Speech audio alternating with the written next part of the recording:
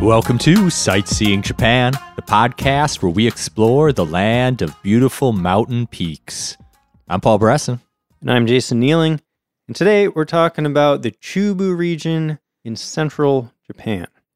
So just to give you an idea of where this region is, in the east, around Tokyo, you got the Kanto area, right? Then in the west, around Kyoto and Osaka, you got the Kansai region. Pretty much everything between those two regions is the Chubu region, which makes a lot of sense because that name basically just translates to middle region or central part. So there you go. Yeah, Chubu is the widest part of Honshu. So you've got part of Chubu is on the Pacific coast, part of it's on the Sea of Japan coast, and then you have the Japanese Alps in the middle. Mm-hmm. I saw that this region is often overlooked by foreign tourists, but I say that's a mistake. There's a lot of cool stuff to see and do there. And as I was doing my research, I actually realized we've talked about a lot of places in this region before, just in like random episodes, you know? So I'll be calling back to those previous episodes if you want to check out, more of an in-depth look into some of these places. And Paul, you and I have done some very fun stuff in the Chubu region. Yeah, we sure have. One of my favorite things was on our last trip is we hiked part of the old Nakasendo. That was awesome. That was so fun. In one of the old post towns. Yeah, this ancient trail through central Japan. We also visited Mount Fuji, which is probably the biggest attraction in the Chubu region. Yeah, we should mention that. Mount Fuji is in the Chubu region. Yeah. Also in the Chubu region is Nagoya, and that's actually the third biggest urban area in Japan. There's obviously the Tokyo area, and then there's the Osaka-Kyoto area, and then the third biggest urbanized area is the Nagoya area, and that's on the Pacific coast in the Chubu region. Nice. So this region is made up of 9 prefectures and can be roughly divided into 3 sub-regions with 3 prefectures each. I saw there's some disagreement about how these sub-regions are divided, but generally you got the Tokai region in the south. That would be the Pacific side, right? Made up of Aichi, Shizuoka, and Gifu prefectures. Then in the northeast you have the Koshinetsu region with Niigata, Yamanashi, and Nagano prefectures. And then along the Sea of Japan side you have the Hokuriku sub-region, made up of Fukui, Ishikawa, and Toyama prefectures. There's a very big divide in the weather of these areas, too. Mm-hmm. If you're on the Sea of Japan side in the west, it's a really snowy winter. And if you're on the Pacific side in the east, it's a much warmer, sunnier winter. Yeah, and what you have in the middle there dividing those areas is the Japanese Alps. Lots of big mountains, which are beautiful. We'll talk about all the cool stuff to see and do there. And the region has a population of just over 23 million people, putting it at third place as a region after Kanto and Kansai. Yeah, but still far too often we tend to think about it as just the place you travel over or past to get between Kansai and Kanto. Mm-hmm. But that is a mistake. Yes. So as for history, normally we would do history here. Honestly, I couldn't find a lot of specifics about the history of the Chubu region. I mean, of course, there was a lot of stuff going on in different parts of the Chubu region, but the main thing that I came across, people were talking about how its history was shaped by its strategic position between Kyoto and Edo, which is now Tokyo. Yeah, and this, again, is only because we're talking about the history of the region. And we've mentioned before, there's no regional government.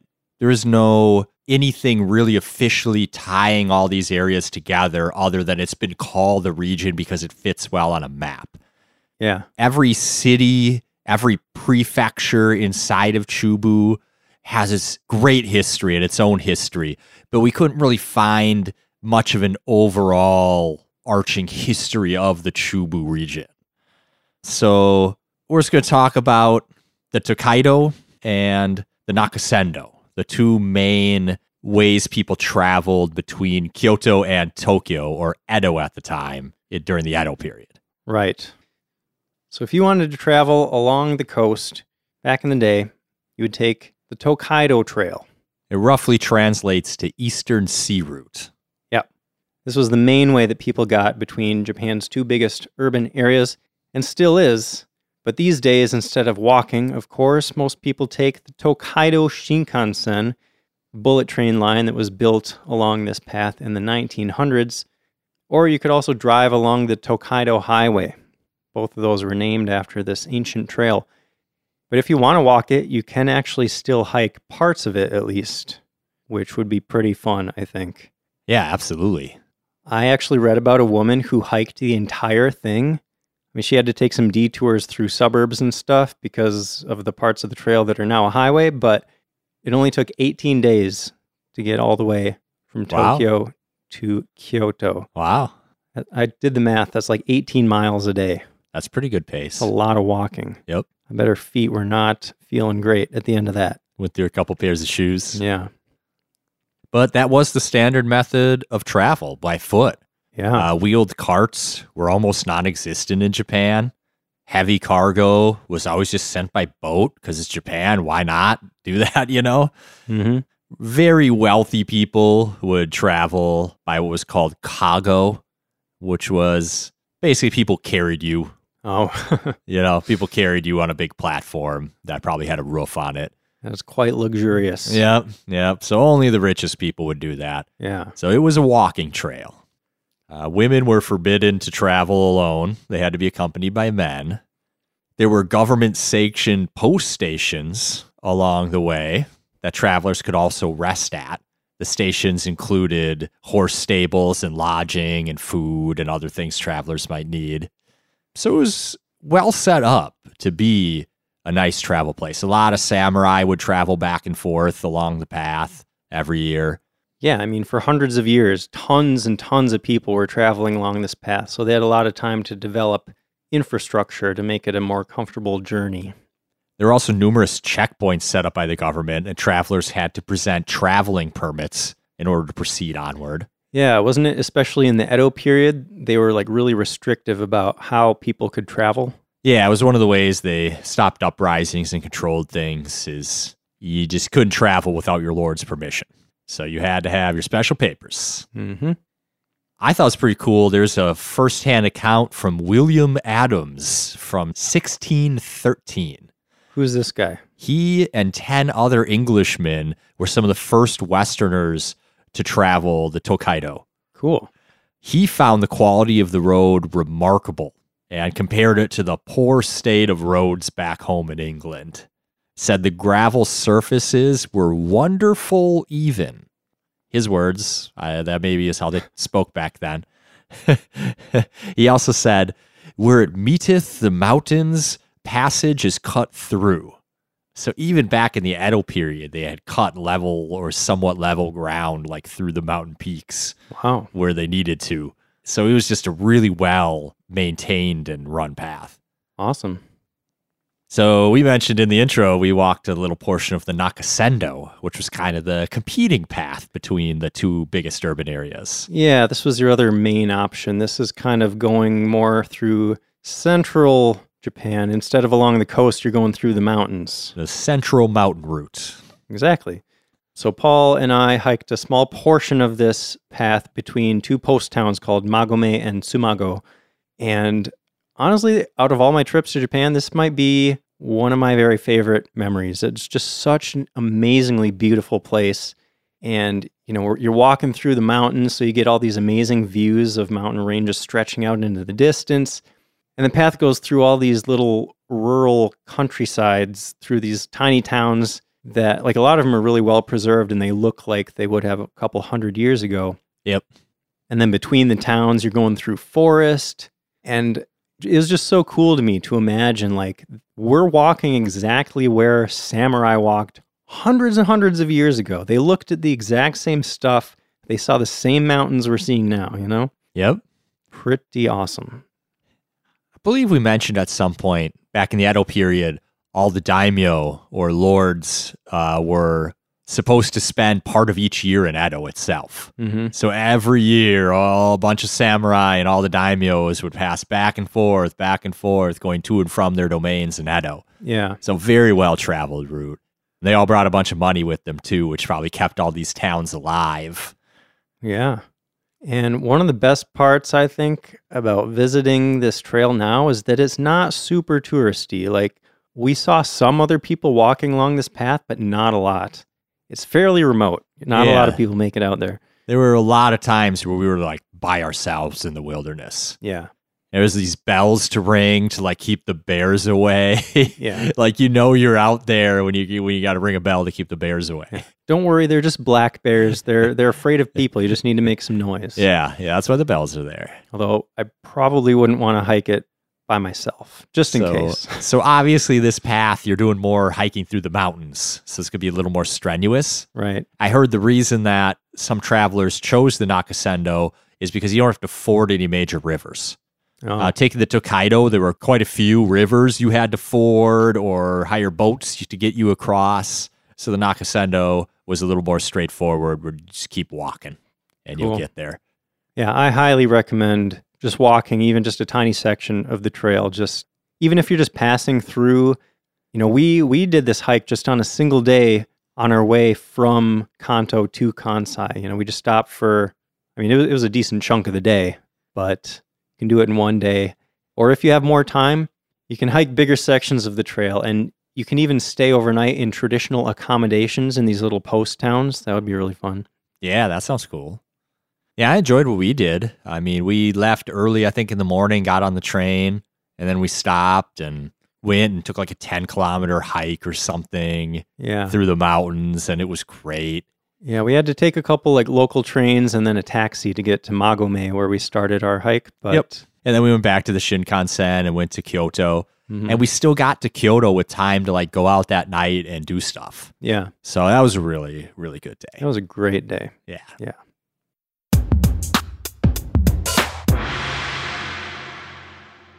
All right, so we always do these region episodes, and there's so much to talk about in so many places, and it's like, we're going to talk about 9 different prefectures here and all the cool stuff you should see. There's so much more stuff than we're going to talk about, but I just picked out some stuff that I thought stood out to me as really cool. Yeah. We just picked out whatever caught our eye and looked like a fun place to visit, so I'm sure we missed a lot, but... Oh, yeah. You want to talk about Tokai subregion first? Yeah, let's start with that one. So this is the one that's mostly bordering the Pacific Ocean.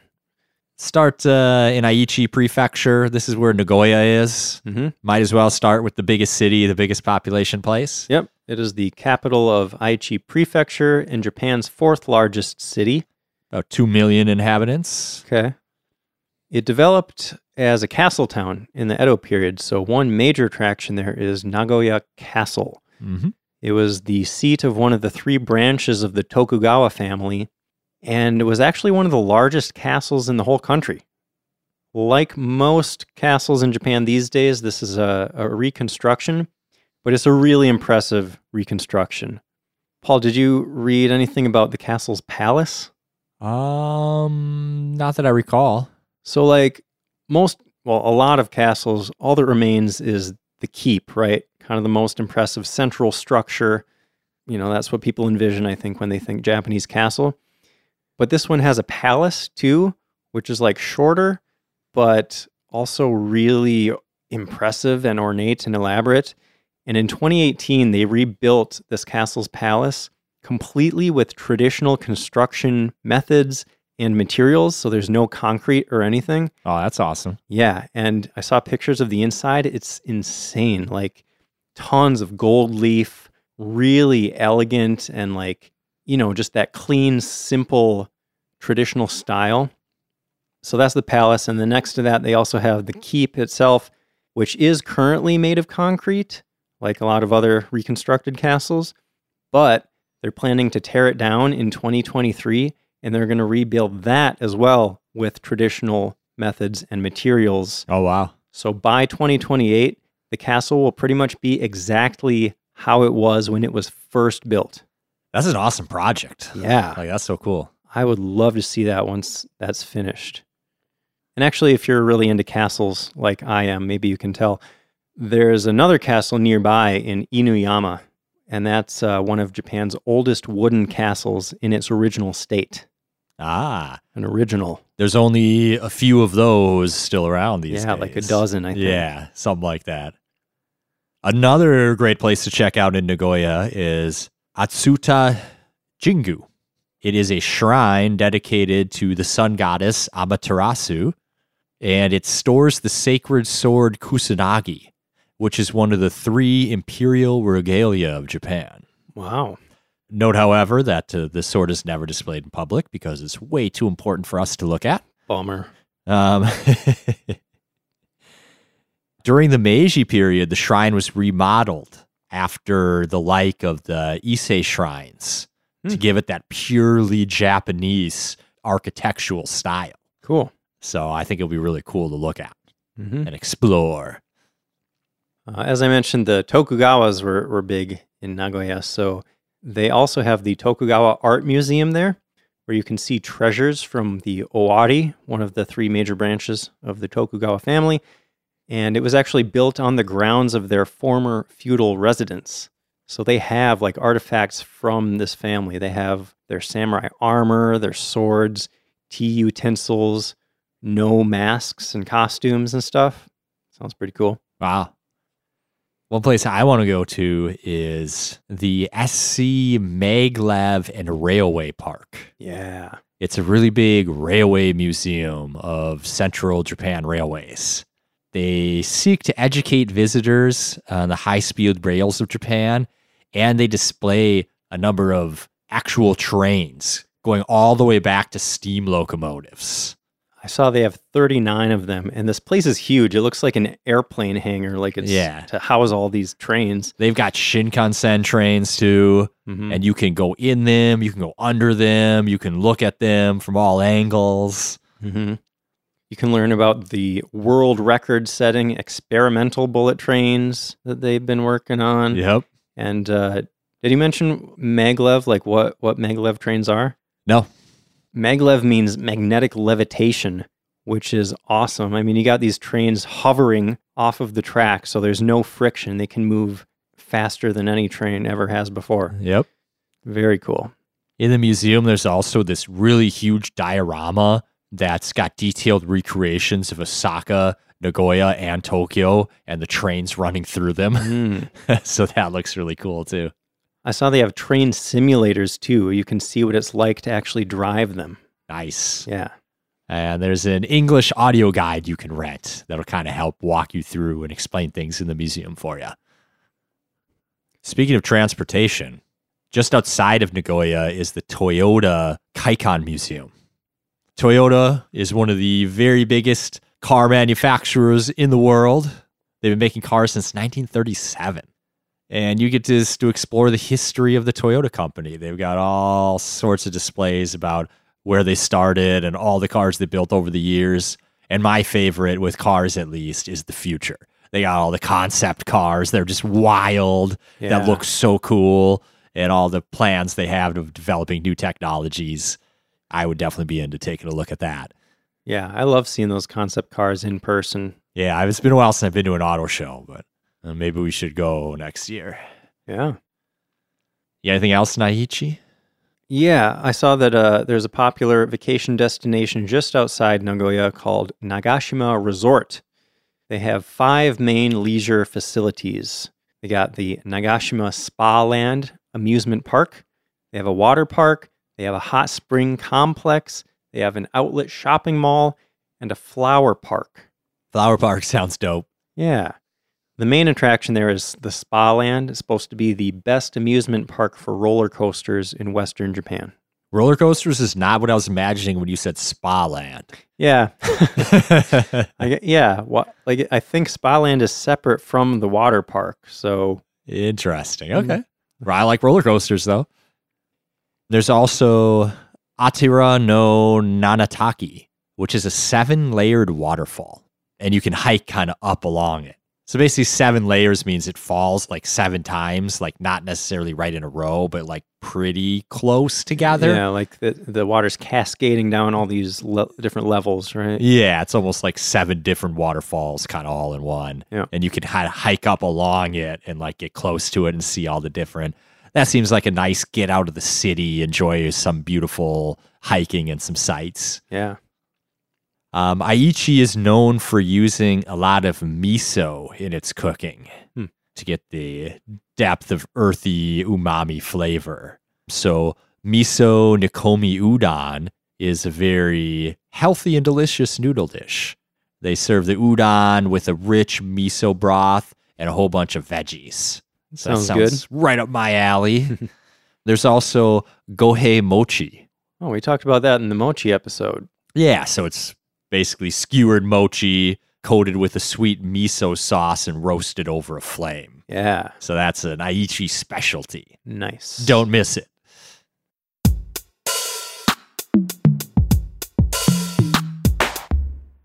Should we move on to Shizuoka Prefecture? Okay. The capital of that prefecture is Shizuoka City. And this city, as well as the rest of the prefecture, is most known for their tea. It's one of the top 3 places in Japan for growing tea. So you can visit the World Tea Museum in Makinohara, and they have places where you can pick your own tea leaves. They have places where you can participate in the tea ceremony. Lots of tea stuff to do around Shizuoka Prefecture. Absolutely. In Shizuoka, there is a shrine called Kunozan Toshogu, which is a shrine dedicated to Tokugawa Ieyasu. Yeah, he was the first Tokugawa shogun. Very important dude. Yep. He spent the last decade of his life living in a nearby castle and expressed his wish for his mausoleum to be on Mount Kunozan. So he's actually buried there. The main approach to the shrine involves a considerable climb up a mountain, which for me sounds like a nice hike, but there's also a ropeway available that you could buy a ticket to that'll take you up to the top. Yeah, I saw that it's over 1,000 stone steps you have to climb to get up there. Ooh, that sounds fun. Yeah, and it sounds like a really pretty view, too, as you're climbing up the mountain. Yeah, absolutely. It overlooks the city. Mm-hmm. And the shrine itself looks really impressive. Like, it's really elaborate. I mean, this guy is really important. It makes sense.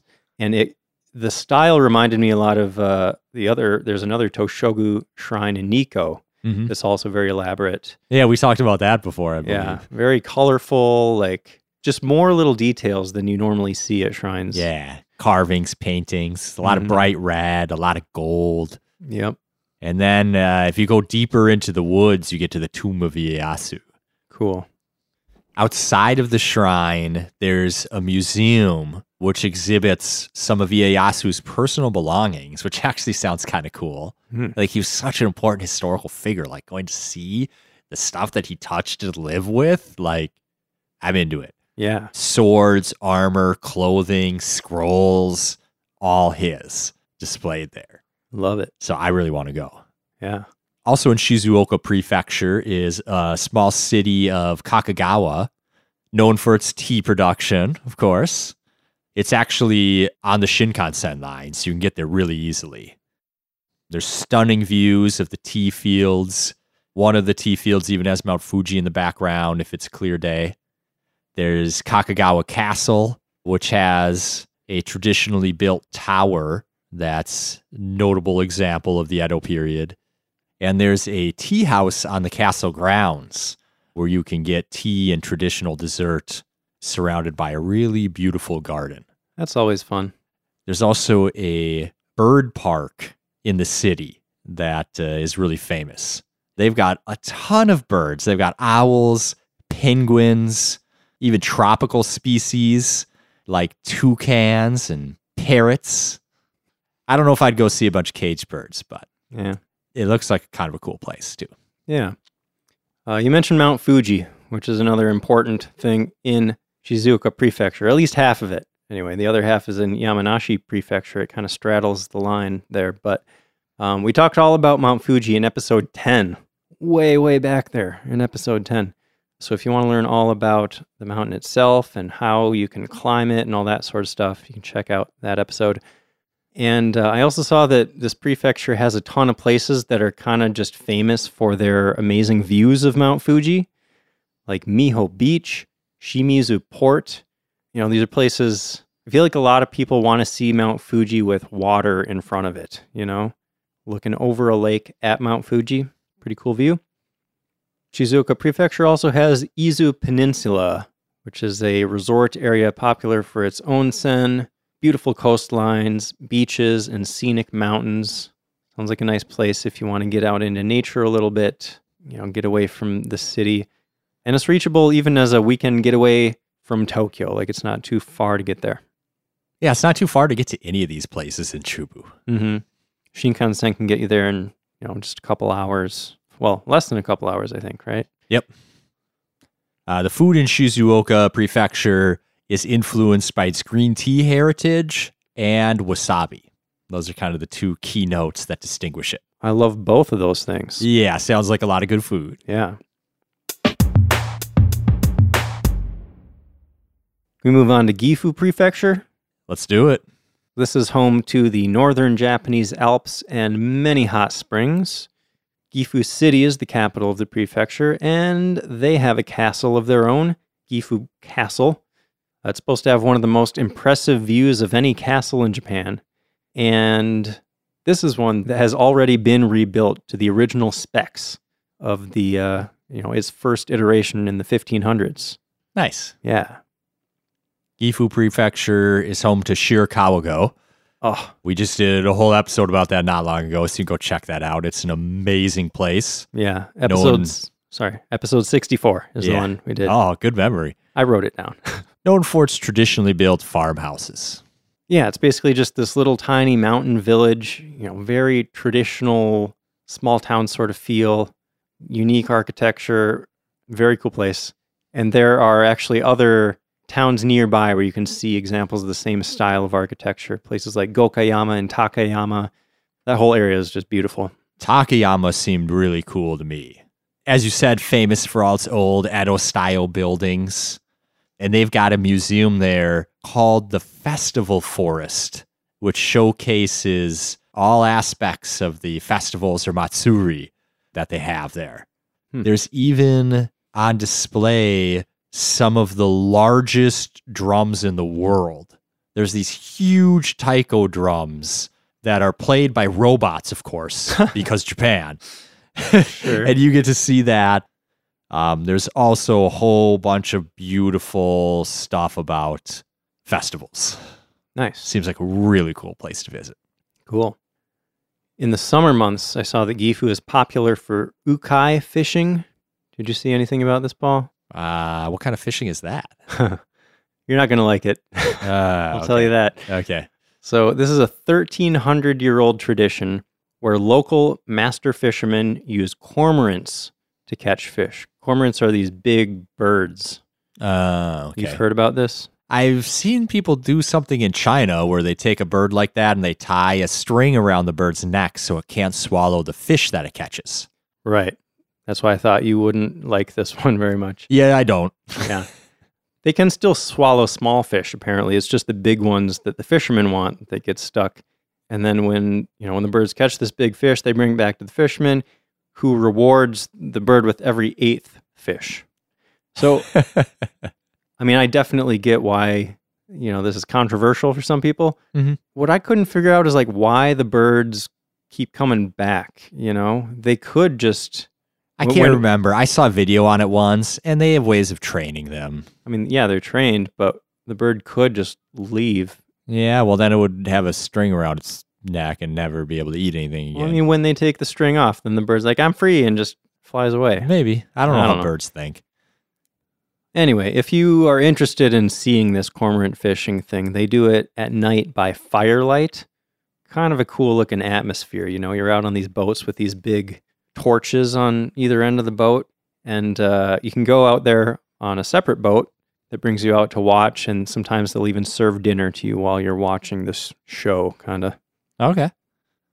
The food in Gifu is influenced by its indigenous magnolia leaf, that they put to use by blending in miso or blending with miso in dishes.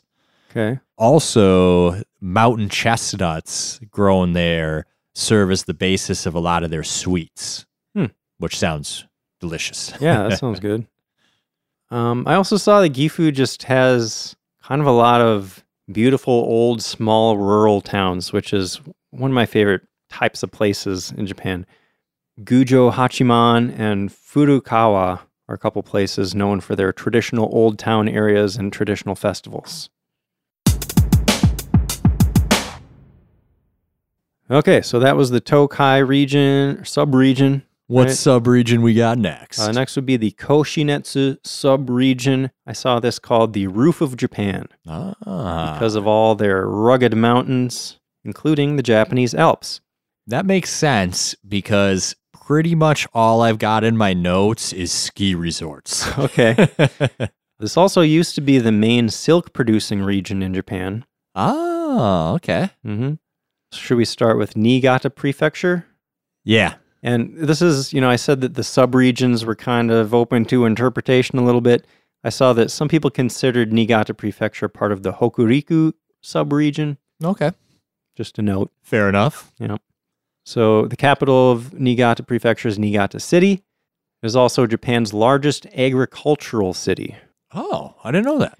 Yeah, it's mostly covered with rice fields. If you look it up on Google Maps, it's mostly green little rectangles. Okay, nice. And they are known for their high-quality koshihikari rice. Yes. And I've spent many years looking for the best rice, And what I've settled on is koshihikari. If you go to an Asian market, you're looking for Japanese rice, look for koshihikari. It's my favorite, personally, species of rice. We're talking super premium short grain rice, known for its firmness, its consistency, its natural sweetness, the beautiful aroma. Perfect. All those things. Yeah, it's just the perfect texture, the perfect chewiness, And the city is also known for something that they make with that rice, which is sake. Oh, now you're speaking my language. Thought you might like that. Got some fun facts for you, Paul.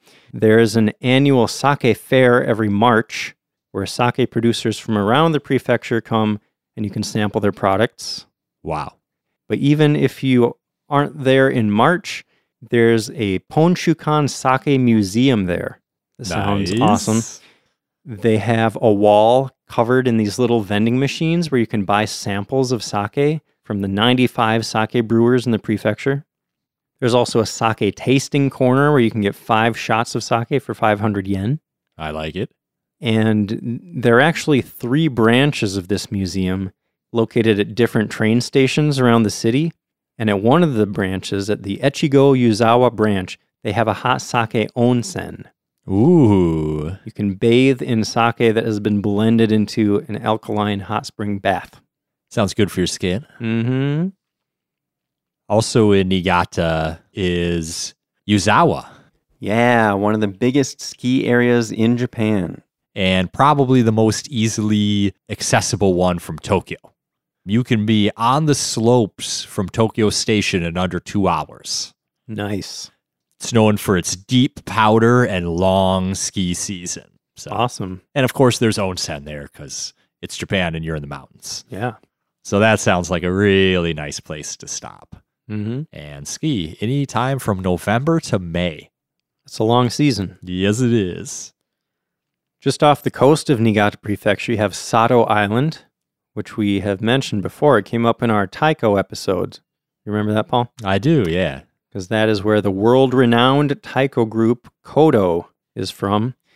And that group actually hosts an annual music festival there called the Earth Celebration, which is the island's biggest attraction.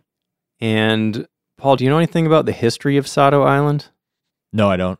I thought this was interesting. I learned that it used to be used as a place to send political exiles. Ah, interesting. Yeah. The 3 most prominent figures that were sent there were the former Emperor Juntoku, the Buddhist monk Nichiren, and Zeami Motokiyo, who was the founder of No Theater. How'd he get exiled? He did something. I didn't look into the details, but man. he did something to make the government not happy with him, and they Okay. exiled him. All right. So apparently on the island, there are still traces of the culture and religion brought there by these exiles.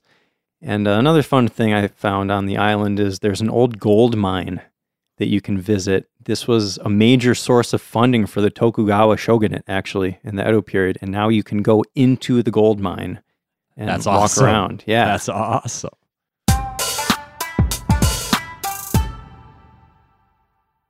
Well, shall we move on to Yamanashi Prefecture? Sure. You might think, based on a pattern that seems to be emerging, you might think that the capital is Yamanashi City, but it's not. Kofu City is the capital of this prefecture, and it is surrounded by mountains. It's the birthplace of Japanese wine production. You can visit various wineries around there. But it seemed to me like the city is kind of overshadowed by Mount Fuji, which, as I mentioned, is on the south edge of this prefecture. And at the base of Mount Fuji, on that side, there's the Fuji Five Lakes area. Yep. One of the best places to view Mount Fuji from, close up, apparently. Mm-hmm. We did a whole episode about Mount Fuji, so I'm not going to go into details, but you can climb it in summer. You can view it all year. Mhm. It's awesome. Hot springs, museums, Fuji-Q Highland is around there. That's one of Japan's most popular amusement parks. Nice. Mhm. Yeah, we saw it. We did. We did. I want to talk about Shosenkyo Gorge. It's just north of Kofu, and it's said to be one of Japan's most beautiful gorges. It's inside Tamakai National Park, which covers over 1,250 square kilometers of mountain region. Sounds like a lot. Yeah. There's just tons of hiking trails and like old wooden bridges and waterfalls, and just sounds like a really cool place to go explore for a while. Totally. Yamanashi's known for its dumpling-style noodles.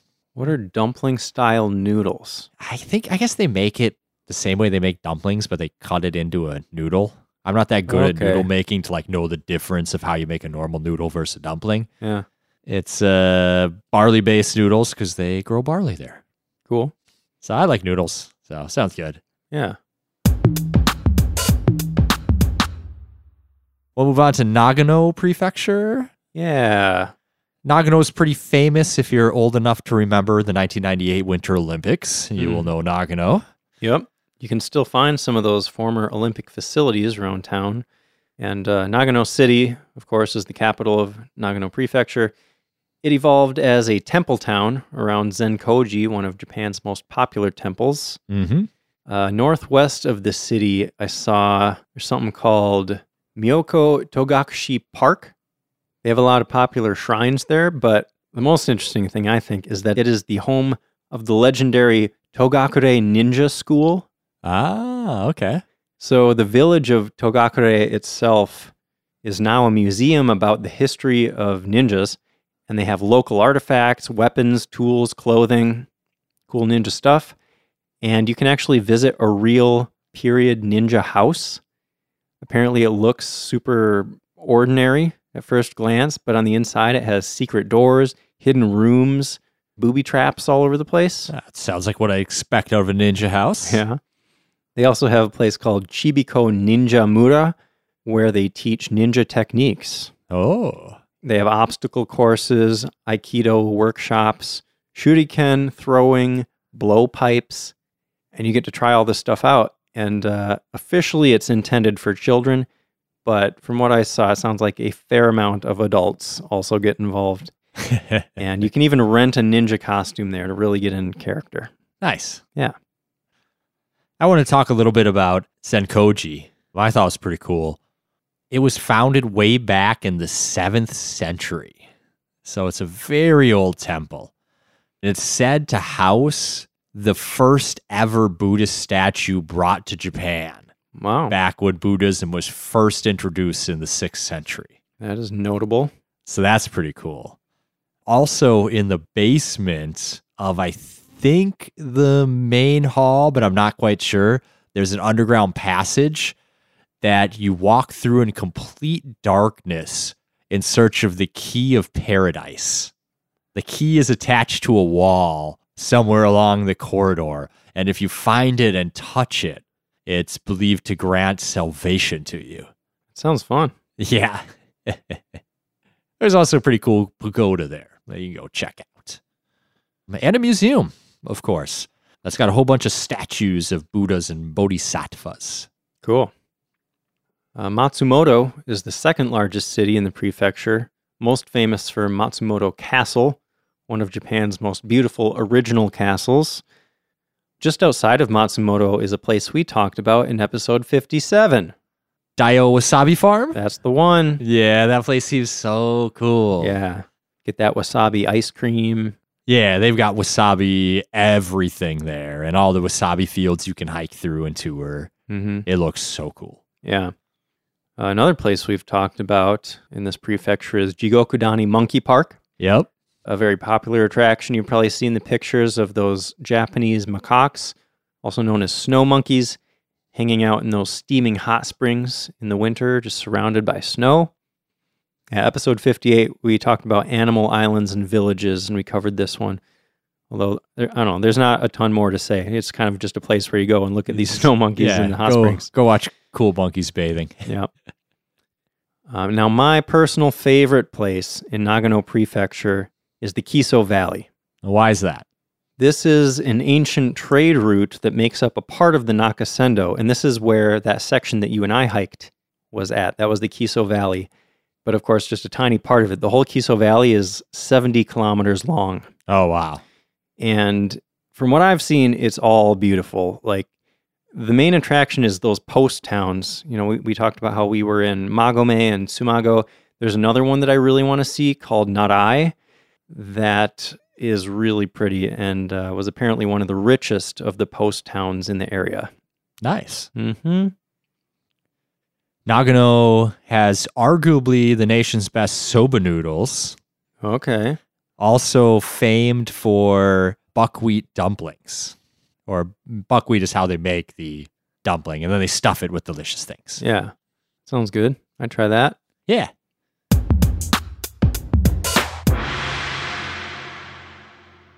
Are we to our last subregion now? Think so. Hokuriku subregion. Yeah. Should we start with Fukui Prefecture? Yeah, but before we get there, I just had a couple little facts about the subregion. Oh, okay. So this is the one on the Sea of Japan coastline, right? And this is the area that gets really cold and has a lot of snow in winter. And it actually has the highest volume of snowfall of any inhabited and arable region in the world. Wow. I thought it was kind of interesting why that is. Apparently what happens is you got Siberia up there in Russia, right? And there are these dry air masses that come down from there.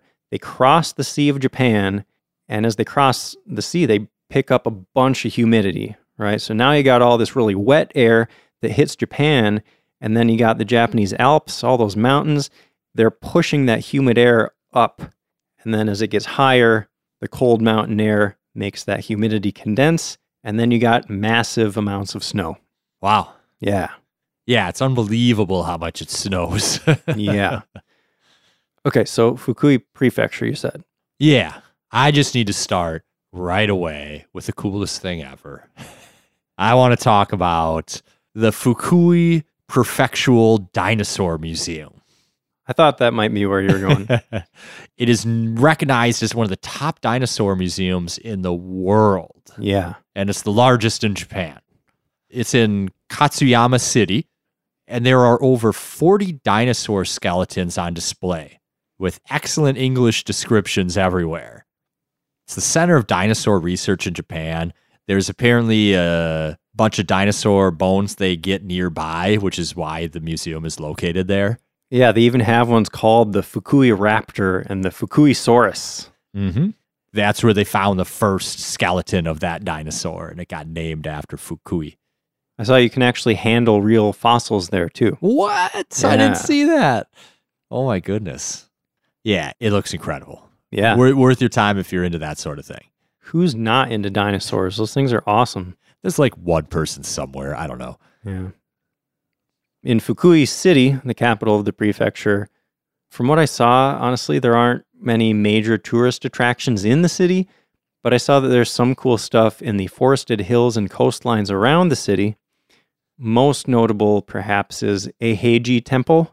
Yeah, that place looks so cool. Yeah.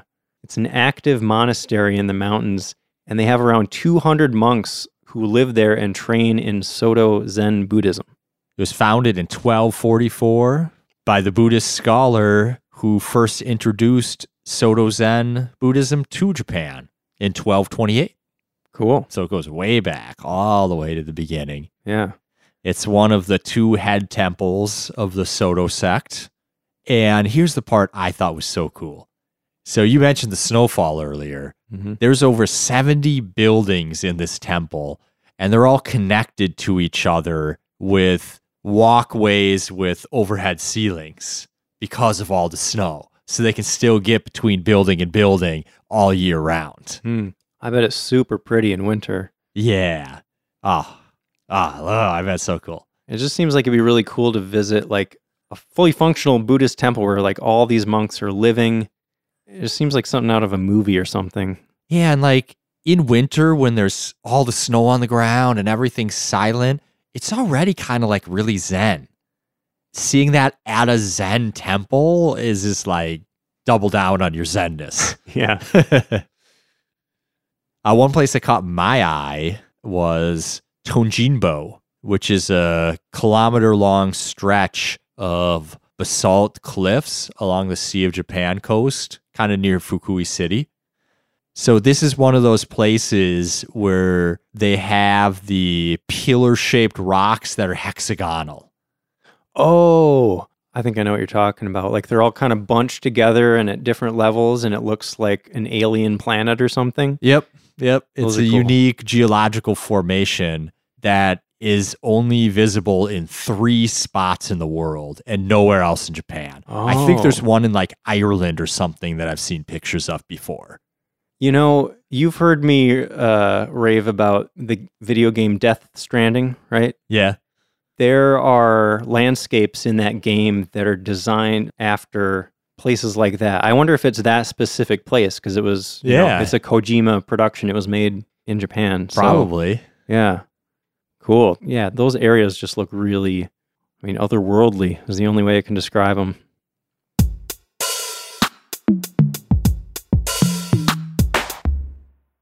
Ready to move on to Ishikawa Prefecture? Yeah, we probably should. I think we've been going for a while here. Yeah.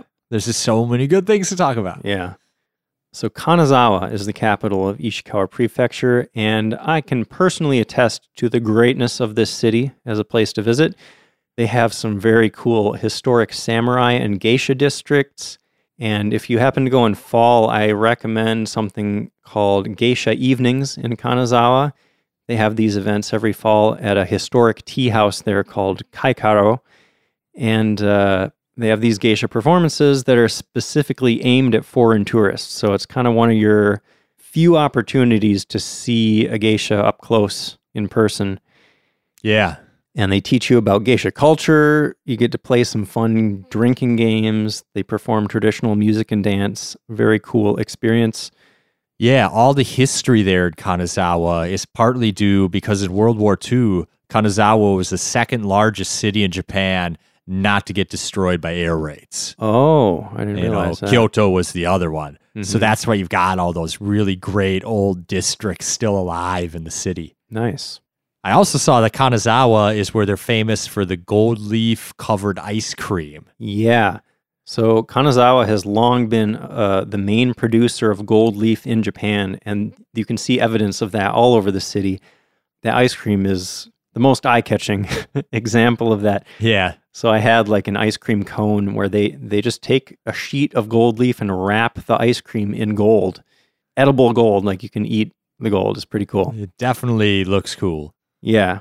And by edible gold, like it's gold.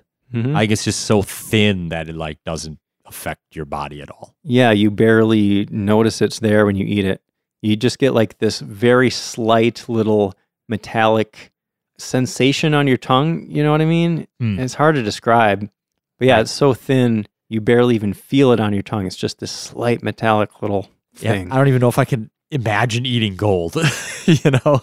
Didn't I? So I bought a bunch of edible gold and brought it back. You can buy little packets of like gold flakes, or they have little cutouts of like different shapes in gold leaf, and you Oh, can wow. put them on your food. I thought I'd made you eat some when I brought that home. I feel like the flakes sound familiar, but I don't think I tasted it as much. Like the same way the whole sheet's covering Yeah. the ice cream versus a few flakes in your thing. Yeah, the flakes you just don't even notice at It all. They're looked so really small. cool. Like you put it over rice and like it's shimmering and shining. I Yeah, don't think I really tasted it though. yeah.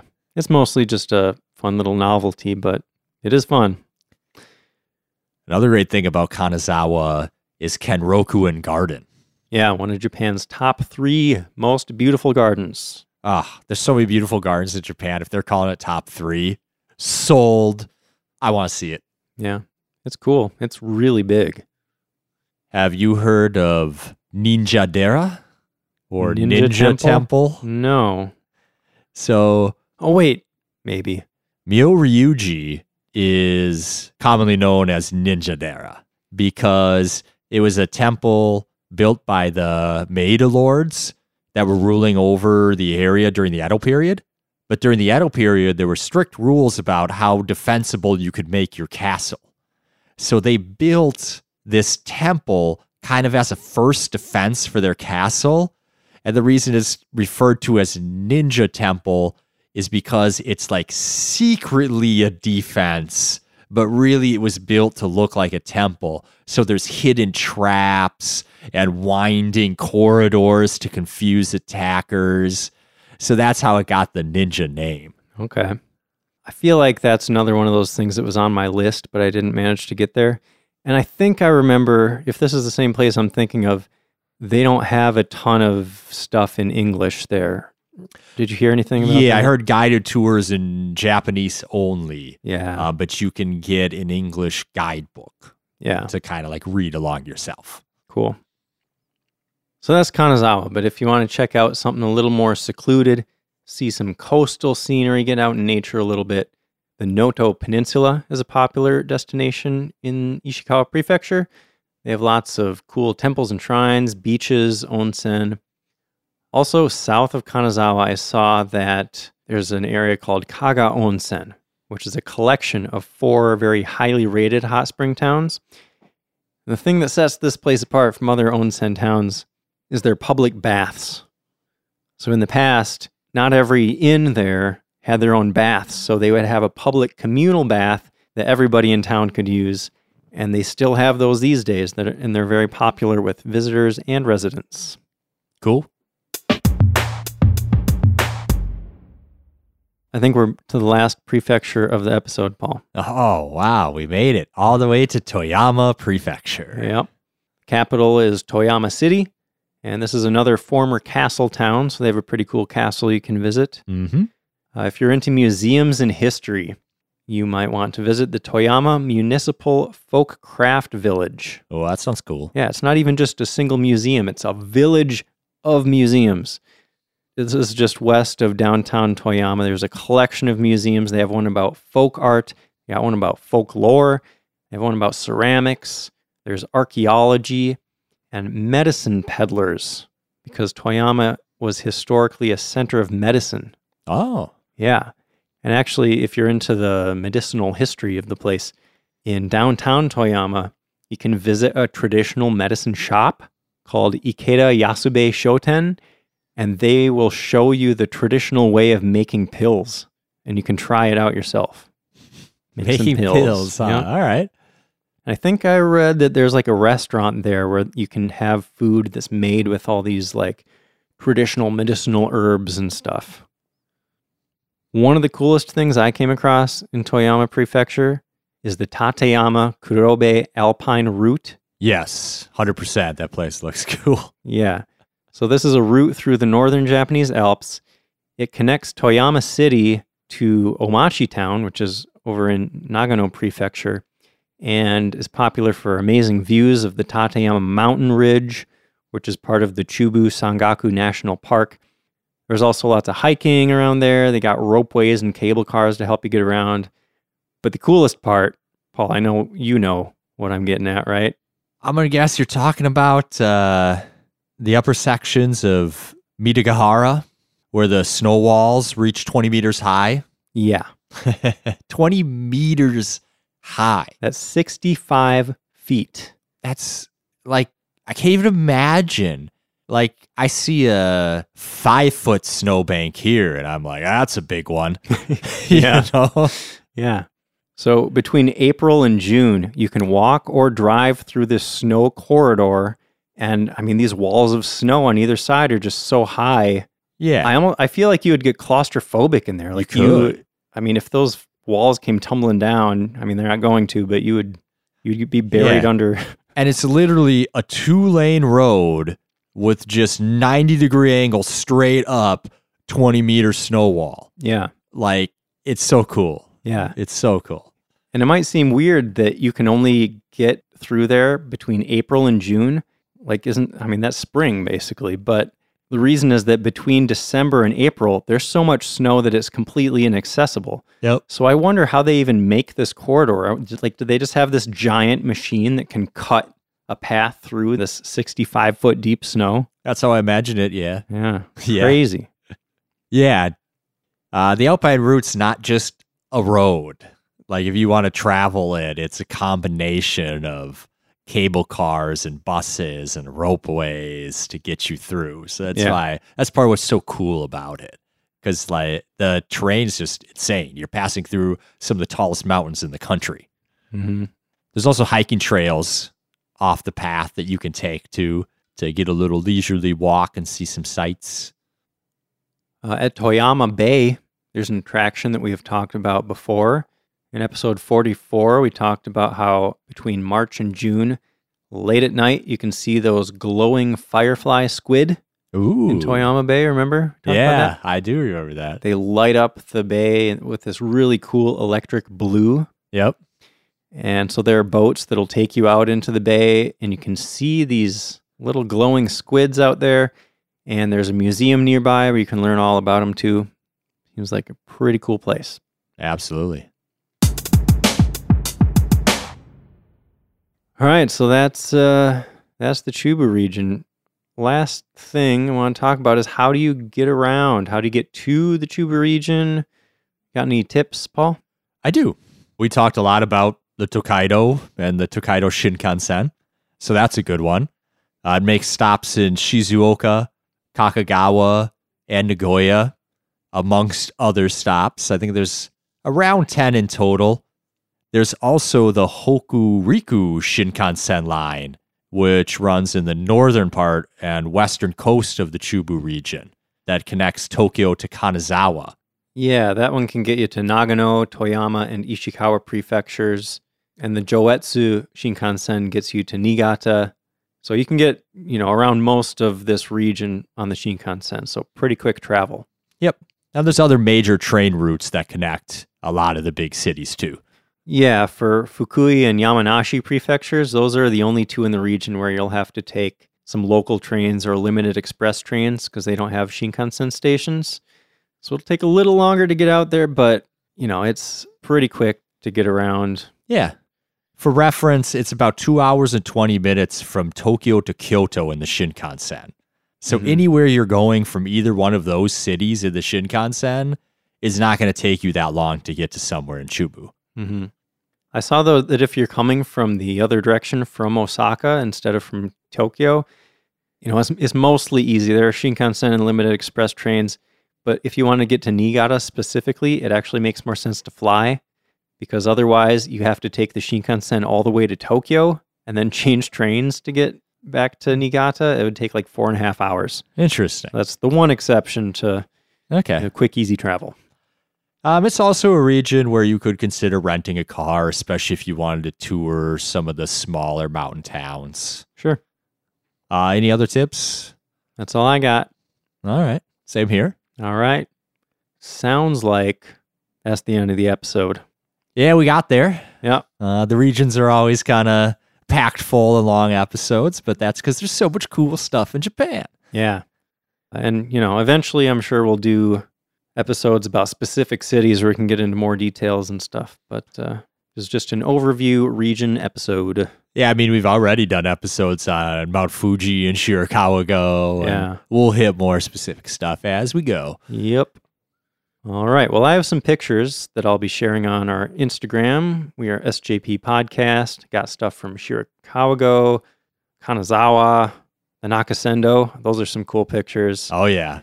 See if you can find the cat hiding in the Oh, yeah. display. That was a cute little guy. Yeah. If you want to reach out to us, you can send an email to feedback@sightseeingjapanpodcast.com. You can also find us on facebook.com/sightseeingjapanpodcast. And if you have a moment to spare, it would help us out a lot if you could give us a review and or a rating on your favorite podcast platform. Paul, what are we talking about next time? On the next episode, we are talking about robots in Japan. That's going to be a fun one. Oh, it's going to be so great. Yeah, this was a listener-requested episode, and it was Yes, it kind of a was. while ago, so sorry to that listener that we took so long to get to it, but I'm sure it's going to be a lot of fun. Absolutely. What a great suggestion. Yeah. Giant robots, little itty-bitty robots. They got all sorts of stuff out there. Well, thanks for listening. See you next time.